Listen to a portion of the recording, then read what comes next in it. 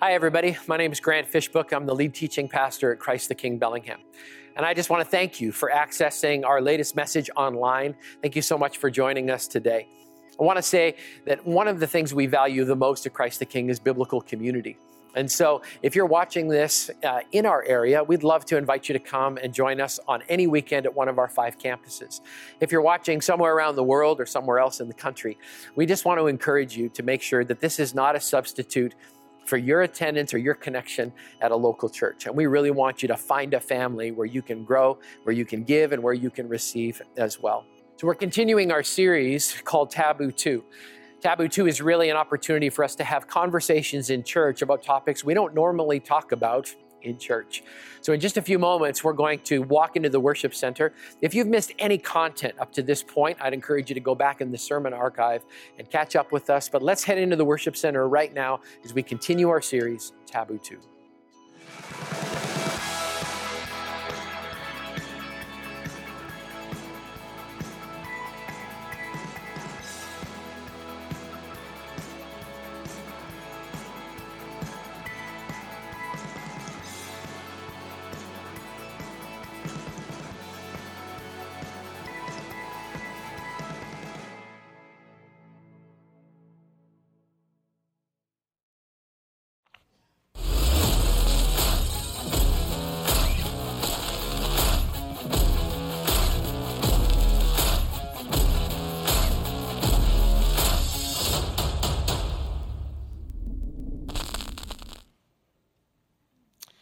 Good morning, everybody. If I haven't met you before, my name is Grant, one of the teaching pastors here. I'd like to welcome everyone here to our service this morning. I'd love to welcome everybody who's joining us online. Actually, our fastest growing audience at Christ the King are the people who are tuning in during the week, and we want you to feel a part of our church family, so thanks for checking out today. Over the last several weeks, we have dived into some deep stuff. We've covered addiction, divorce, death and dying. In the weeks to come, you can continue to pray. We'll be talking about racism, hell, civility, universalism. And so we're going to continue to dive into some of the depths. And today, we'll be a little deeper. And I hope you'll have the courage to come along with me. Ernest Hemingway, the famous author, said these words: "Life is just a dirty trick. A short trip from nothingness to nothingness. There's no remedy for anything in life. Man's destiny in the universe is like a colony of ants living on the end of a burning log." Ernest Hemingway said that before he took his own life. And the sad truth is, a lot of people feel that way. There are people in this room right now who feel that way. 26 years ago, I walked into a hospital room. I pulled up a chair next to the bed of a young lady that I'm going to call Heather. She said this to me: "I hate you." And I said, "I know, but at least you're still here to hate me." I'd called 911 the night before on Heather because she had reached out to me, and I always take people seriously when they make that phone call. She didn't want me to see the effects of having your stomach pumped, but I had already seen the black charcoal marks around her mouth, and she rolled away and faced the wall, and I just sat there for a long time, and then she said this: "I can't even die right."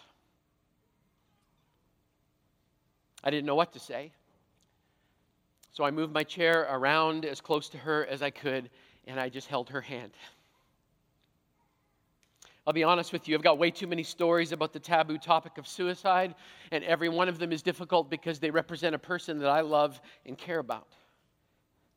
To encourage you today, Heather has 3 boys, a husband who loves her, and an amazing future. And I am so glad that her permanent solution to what was a very heartbreaking, difficult season in her life, a traumatic level of pain that she was dealing with, I'm so thankful that her permanent solution didn't work. I wish that was the only story that I had, but the truth is I have so many more stories that include caskets and grieving families and scrubbing blood off of walls. So today I need your prayers. Parents, if you've got a little one who may be a little active today, if you could please take them out, we would so appreciate that. We have a family room for you, just so that everybody can focus today, because this is a big deal. And if you're a prayerful person today, I need you to pray, because I've got to navigate a difficult tension because of who's in the room. In this room are people who have never been touched by suicide at all. This is a totally new topic for you. In this room are people who have survived an attempt on their own life, and they are still dealing with unbelievably difficult questions, and they are still in pain, and they're still hurting right now. In this room are people who've lived through the trauma of losing a loved one to suicide, and they still have questions that are rolling through their mind. And right here, right now, there are people who are navigating such deep pain that ending their life actually seems like a viable option. So I would say this matters. So if you could be prayerful while we enter into this conversation today, it would be so much appreciated. Because I'm going to tell you again, I'm not a mental health professional. I'm not a sociologist. I'm not a psychologist. I'm not a psychiatrist. I'm a pastor. I'm a pastor, and your story matters to me. Just so we know, I put it in your outline, the heartbreaking scope of suicide in the United States. The numbers are staggering. On average, in this country, there are 121 suicides a day. That means sometime in the next hour, 5 people in this country are going to take their own life. If you do the math, over 44,000 people a year in this country alone take their own life. For every successful suicide, 25 people make the attempt. You do the math, that means over 1 million people in this country are living in such pain that they see taking their life as a better option than living through tomorrow. Women are 3 times more likely to make the attempt. Men are 3 times more likely to succeed. And the one that breaks my heart the most, to even say it out loud, the teen suicide rate in this country has quadrupled in the last decade. Young people with so much to live for, and they can't even find a way to handle the pain of life that is handing them. Just so you know that we are not immune to this in this area right here. Since I started at Christ the King, the average age of a suicide funeral that I have done is 19 in our backyard. Society has done a beautiful job of romanticizing suicide. The movie depictions are of a young woman who takes pills and then they just slowly drift off to sleep, and it just seems so unbelievably easy. Hollywood paints a picture that taking your life is simple, that it's clean, and that it's even somehow, in a twisted way, it's heroic. But for the love of God, I will not make this easy for you, because your life matters. I can't make it easy because I've seen what happens to a human body after life has left it. I've had to process the smells and the sounds and the pictures out of the minds of the most veteran first responders, because to them it's never just another suicide. I've held screaming siblings in my arms after I've had to tell them what their brother or sister did in the bedroom upstairs. I've had to process the questions with parents. Why didn't I know? Why didn't they tell me? Is this my fault? And the question that probably haunts me the most, are they in hell? Let's go there. You have been so courageous over the past couple of weeks. Let's go there. There's 2 haunting questions I get asked when this taboo topic comes up, and I want you to please stick with me all the way through this section, because if you check out at any point, I promise you're going to end up with some very bad conclusions. The first haunting question is suicide a sin? And the answer, according to the Bible, is yes. It's a sin. Now stick with me, okay? Because so is pride, so is self-will, and so is judgment. So let's be really, really careful. Exodus 20, verse 13 is a commandment. Thou shalt not commit murder. And no matter how you take the Hebrew language apart, that murder, even when it's by your own hand, is a sin. But I'll be honest with you, that's not normally what the person actually wants to ask. In my experience, this is the real question behind the question. Is suicide an unforgivable sin? And to that, I would say, be very careful and stick with me, I would say no. Now, I know that's somewhat controversial, and I'm going to say this again. I'm not going to make this easier for you. But I think we need to explain this because so many people don't get this right. There's some debate on my answer. Many people will say that and actually believe that suicide cannot be forgiven. In some faith traditions, they delineate between mortal sins and venial sins. Mortal sins are those sins that are so serious and egregious before God that they deserve damnation as a result. Venial sins are the sins that are not that big of a deal and can somehow be dealt with through another means. I'm going to be honest with you. I don't believe that position is biblical. Because I read my Bible, and my Bible tells me that every single sin, big, little, no categories, every single sin that I've ever committed and you've ever committed cost Jesus his life. I would say that's a big deal. God doesn't grade sin in severity because it all cost Jesus his life. Other people create a scenario that goes something like this. I've heard people say this. The person who commits suicide is committing murder, and they have no opportunity to confess or repent, so they're bringing eternal judgment on themselves. Here's the problem with this logic. Let's make it relevant to all of us. You're texting and driving.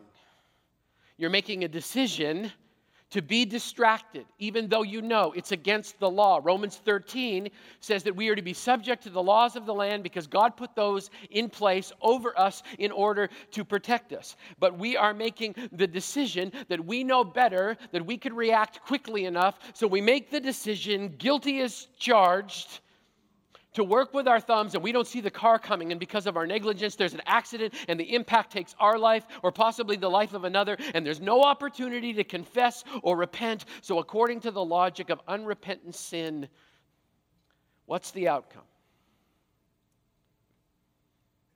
Some people say, but that's different, Grant. Is it?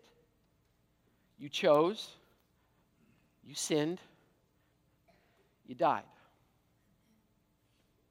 And before you freak out, we've used every one of these difficult topics as a way of helping our biblical understanding. So let me just give you a really quick primer on sin. I know it's not a politically correct term anymore. I don't care. Okay? Here's what we need to know. Everyone has sinned. Everyone in the room, we got a sin problem in common. If you think the guy with the microphone is exempt from that issue, you need to talk with my wife, because Laura will convince you in less than 2 minutes that Grant Fishbook is a sinner. Romans 3:23, for all have sinned, fall short of the glory of God. All of us, everyone, we have a common sin problem, and sin gets worse. Sin leads to death. Romans 6:23, the wages of sin is death, but the gift of God is eternal life through Christ Jesus our Lord. So the payoff for living life our way, making our own decisions, doing our own things, the payoff for all of that is actually death. And you're like, this is not encouraging at all. We talked a lot about death and dying last week, but it's true. Sin leads to death. But, time out, the blood of Christ cleanses us from every sin. 1 John 1:7, if we walk in the light as he is in the light, we have fellowship with one another, and the blood of Jesus, his son, purifies us from all sin. Not just some sin, not that sin, or this particular category. It says all sin. And if you do the Greek work, all means all. And it gets better. Those who trust Christ are completely forgiven of all of their sins. Ephesians 1:7, in him we have redemption through his blood, the forgiveness of sin in accordance with the riches of God's grace, which means when we confess that sin, God forgives us. We are redeemed. We're bought back twice and washed as white as snow. And when God looks at us, even if we come and try to remind him of how bad we have been, if it has been confessed and is under the blood of Christ, he looks at us and says, I'm not exactly sure what you're talking about. I see you clean. I see you whole. I see you mine.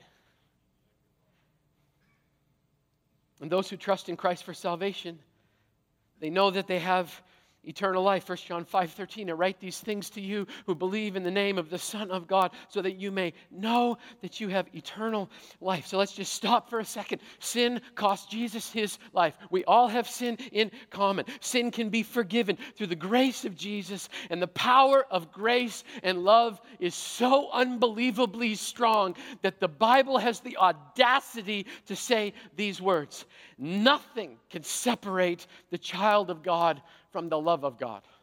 Nothing. Yeah, but Grant, there's this. Yeah, but I've got the. Romans 8.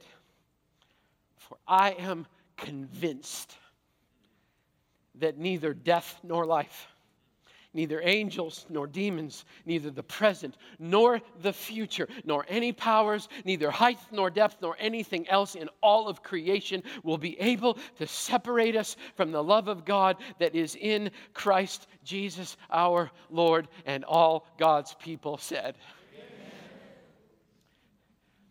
I did not tell you that to make this easy. I tell you that to assure you that nothing is greater than the love of Jesus, and the love of Jesus wants you to live so that you can carry the love and hope of Jesus to somebody else who's struggling with the thought of simply living. Let me talk straight and as tenderly as I can to those in the room who are contemplating suicide. I want to talk straight to you. And I hope you can feel my heart today. Because I need you to hear my heart while you hear a very hard truth. And the truth is this: ending your own pain will begin a lifetime of pain for the people who love and care for you. You need to know that. I know your pain is great, or you wouldn't be here today. And I want to say this: I don't judge you, and I don't minimize your pain. It's real, and it hurts. In my experience, suicide is always an escape from pain. And I want you to know, as a church, we will never minimize the difficult stuff that you are navigating right now. We're not going to pretend that it's not a big deal. We're not going to stick a Christian bumper sticker on you and say, just pray a little harder. I've seen so much damage done that way. No, we want you to understand that we see you. We're here. Your pain is real, and here's something beautiful, even though it's hard to hear. Jesus knows pain. He experienced pain.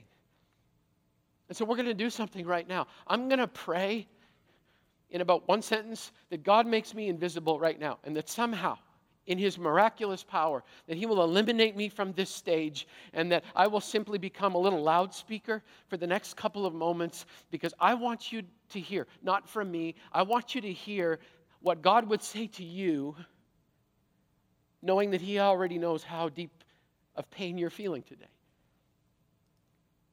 So if you give me just a second, Father God, right now,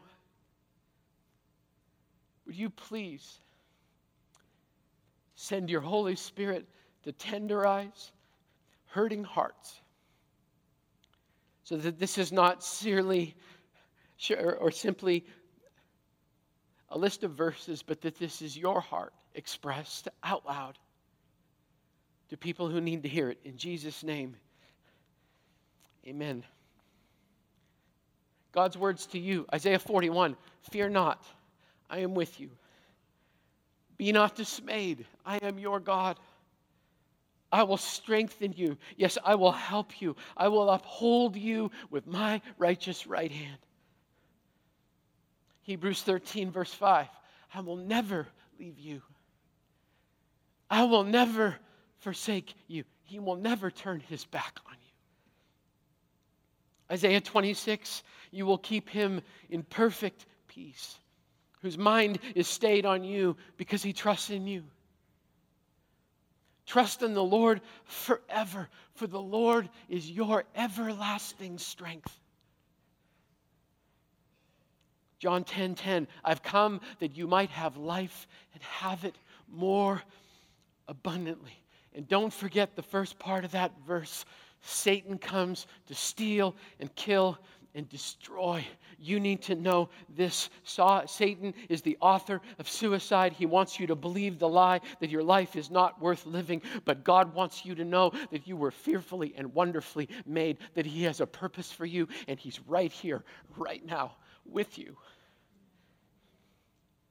Psalm 46:1, God is our refuge and our strength, an ever-present help in time of trouble. He sees you. We see you. And as we wrap our hearts around you, you do need to hear this. The decision to end your own pain will magnify and maximize the pain of all those who leave, or that you leave behind. So hear my heart when I say this. Don't do it. Live. Let me make it more clear. This is exactly what God wants you to do. He wants you to make the right choice today. Once again, I'm going to let God speak for himself on this one because you don't need to hear me on this. You need to hear him. Listen to him speak in Deuteronomy 30. This day I call the heavens and the earth as witnesses against you, that I've set before you life and death, blessings and curses. Underline the next 3 words. Put a box around them. Highlight them. Now choose life. That's what God is saying to you. Now choose life. So that you and your children may live. Look beyond this life. Look to the generations that are going to follow. Look at how the generational curse may need to be broken. Think about how God could use you to change the trajectory of your family if you will simply make now choose life. Verse 20, and that you may love the Lord your God, listen to his voice and hold fast to him. Don't listen to me. Take the upgrade. Hear what the Holy Spirit of God is saying today. Now, choose life. For the Lord is your life. And he will give you many years in the land he swore to give your fathers, Abraham, Isaac, and Jacob. So to make it abundantly clear, there's only one right choice that God wants for you. Now, choose life. And I know right now, your pain may be telling you a different story.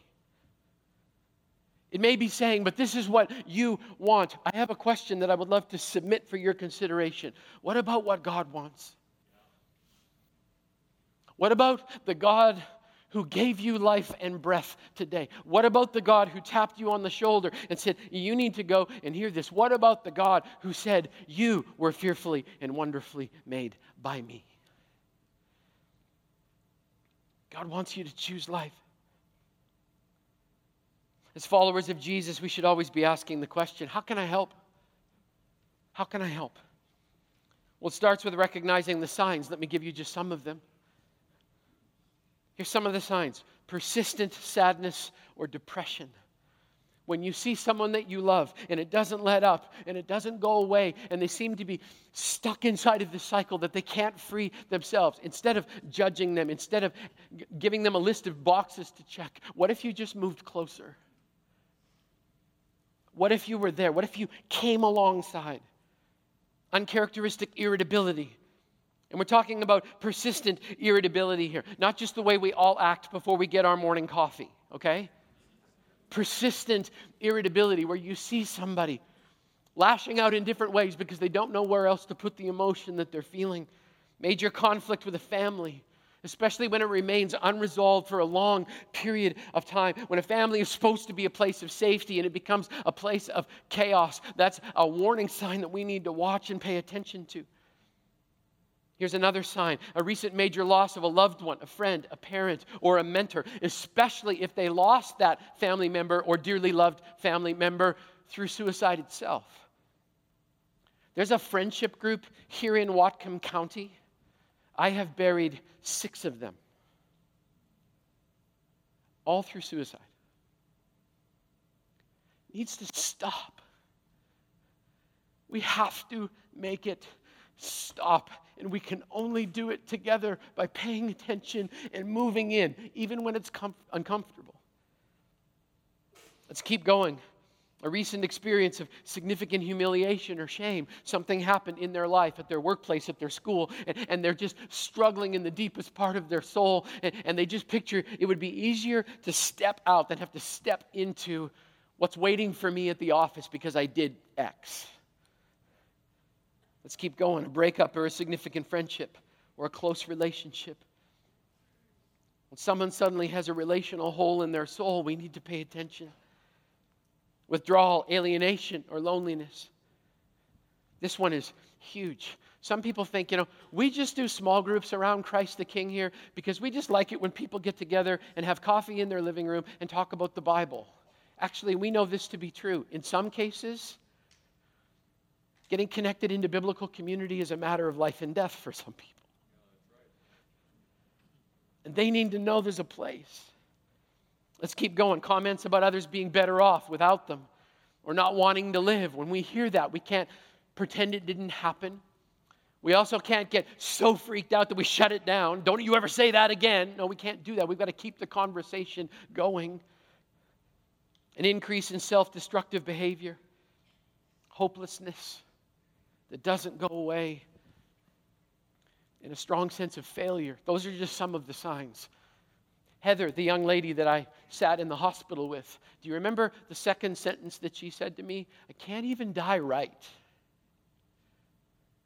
That's a profound sense of failure, which meant we were just at the beginning of walking that journey together.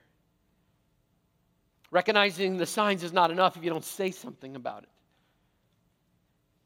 We have to be willing to ask the uncomfortable question. We've got to be willing to enter into the taboo conversation.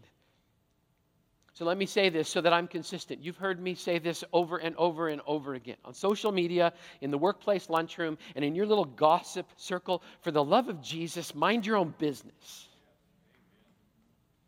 But if you're seeing the signs of suicide in a friend, for the love of Jesus, don't mind your own business. Don't mind your own business. Ask the question lovingly but bluntly. Are you considering taking your own life? Are you considering suicide? One of the greatest myths that's out there is if I say something to my friend about it, I'm going to push them towards the decision. That is just not true. It's not true.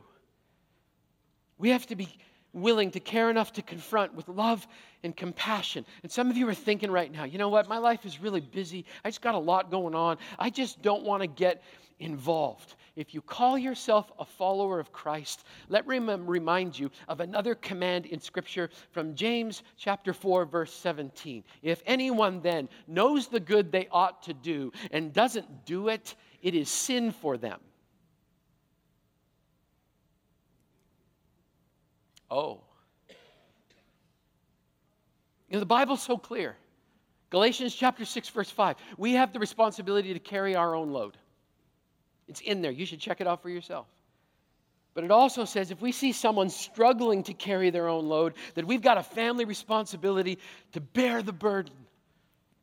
Galatians 6:2, carry each other's burdens. In this way, you will fulfill the law of Christ. Now, that verse doesn't mean I'm going to have to carry your burden for the rest of your life. That verse doesn't mean that you get to walk away and let me carry the weight for you. That verse means if I see the burden and my brother or sister's being crushed, that I've got a responsibility to love and care for them by getting up underneath of that weight and lifting just enough so they can take a breath and experience the love of Jesus that motivated me to get up underneath of that load with them. We want them to experience the inseparable, contagious, life-giving love of Jesus. I have a friend named Jordan. Jordan's a hero. She's a mental health professional. She works with kids every day who are struggling with this. She came in to be my expert this week, and I so appreciated the gift of her time. And she said something to me as we were talking in my office, and it was so good. I wrote it down, and I want you to hear it. Everyone who is suffering is an opportunity for you to show them the hand of God.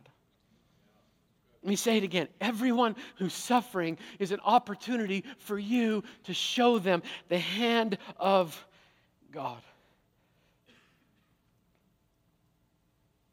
Let me talk to another group of people today, and I would love to be, if I could, the loving hand of Jesus for just a couple of moments. For those of you in the room who've lost a loved one to suicide,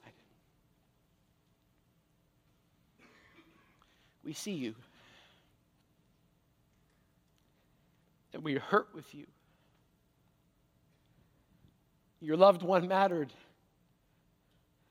and you are not to blame. Let me say that again. You are not to blame for their decision. And you have permission to grieve and mourn the loss here. You have permission to bring that messy part of your life right here, and we will not run away. And to those in the room who've lost someone, I'd love to say something to you that I often find myself preaching at the funeral of somebody who took their own life. To you, I would say this: no one knew your loved one more than Jesus knew them.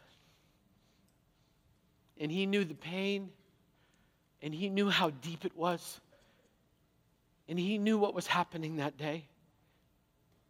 Secondly, no one understood your loved one more than Jesus understood them.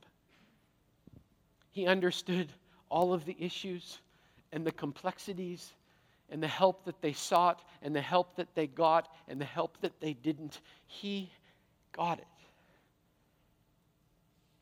And thirdly, no one loved your loved one more than Jesus loved them. And in the final moments of their life, Jesus was there. And he understood the depth of pain. And even though your loved one didn't choose to live, you can still trust Jesus. Because right now, for you, he is here, and he is near, and he is good, and he is loving, and he is right, and he is fair. He gets it.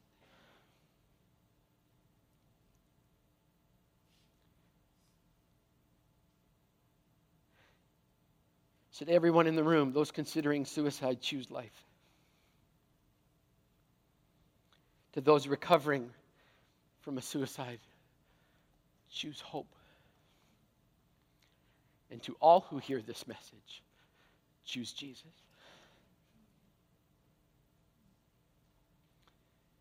This always comes up like it's almost some kind of a credibility test.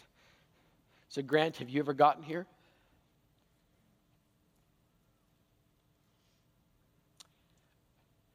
Yes, I have. And I'm thankful today that the God of life intercepted my trajectory and convinced me that life was worth living even when it hurts. Jesus gave me an opportunity to choose life, and I would love to give you that same opportunity today, because Jesus, the God of life, not only wants you to live today, he wants you to live with him for eternity. He wants you to trust him that he can number your days better than you can. So as we get ready to close today, I'm going to ask that for the sake of concentration and humility that we would bow our heads and close our eyes.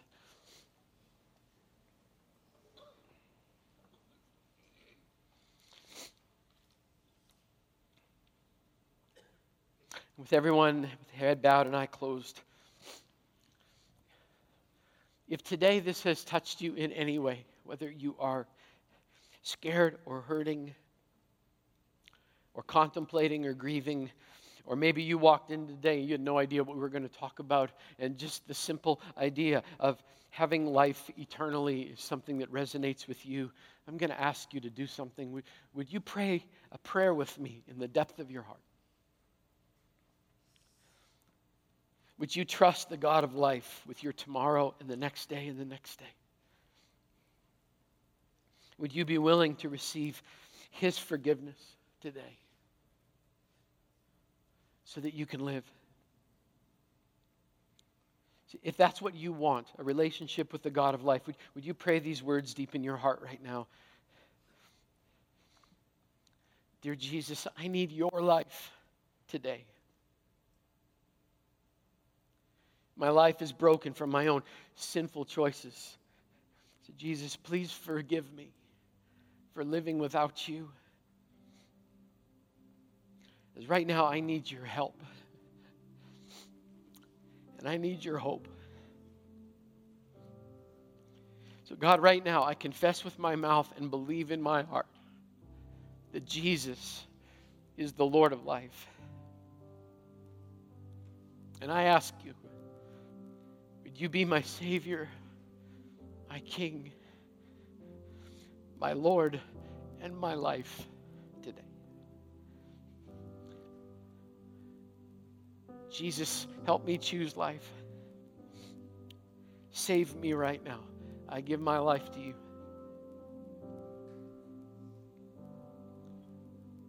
With every head bowed, every eye closed, the Bible says in Romans 10, everyone who calls on the name of the Lord will be saved.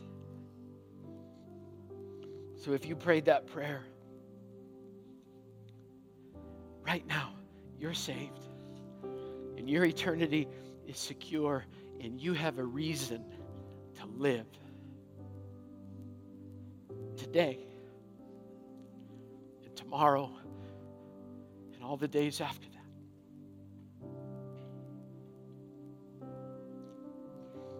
Nobody's looking around. We're just having a private moment with God right now. But if you prayed that prayer today, I'd never do anything to embarrass you.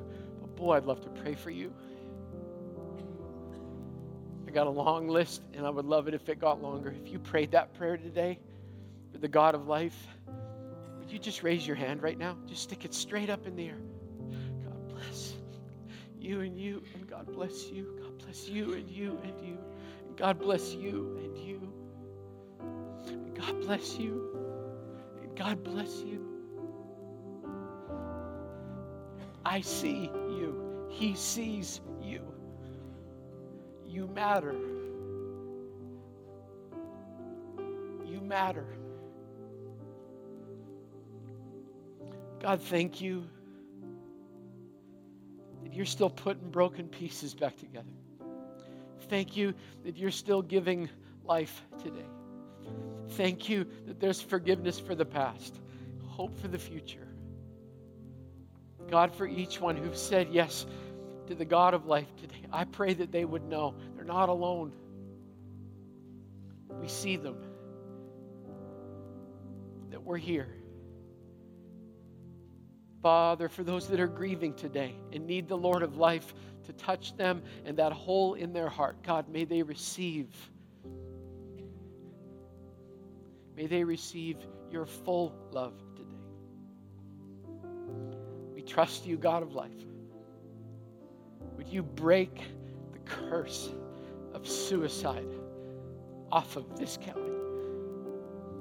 May this be a place of life and hope. Oh God, hear our prayer as we pray this in the name of Jesus. And all God's people said, amen. I want to thank you so much for joining us today online. I want to give you an opportunity again to really get connected into community. And so if you're in Whatcom County, we'd love to have you join us at one of our 5 campuses. If you're not in Whatcom County, we really want to encourage you again to get plugged into a local church. To find out more about Christ the King, or to give online, or to submit a prayer request, I want to encourage you to go to ctk.church. Once again, thank you for joining us.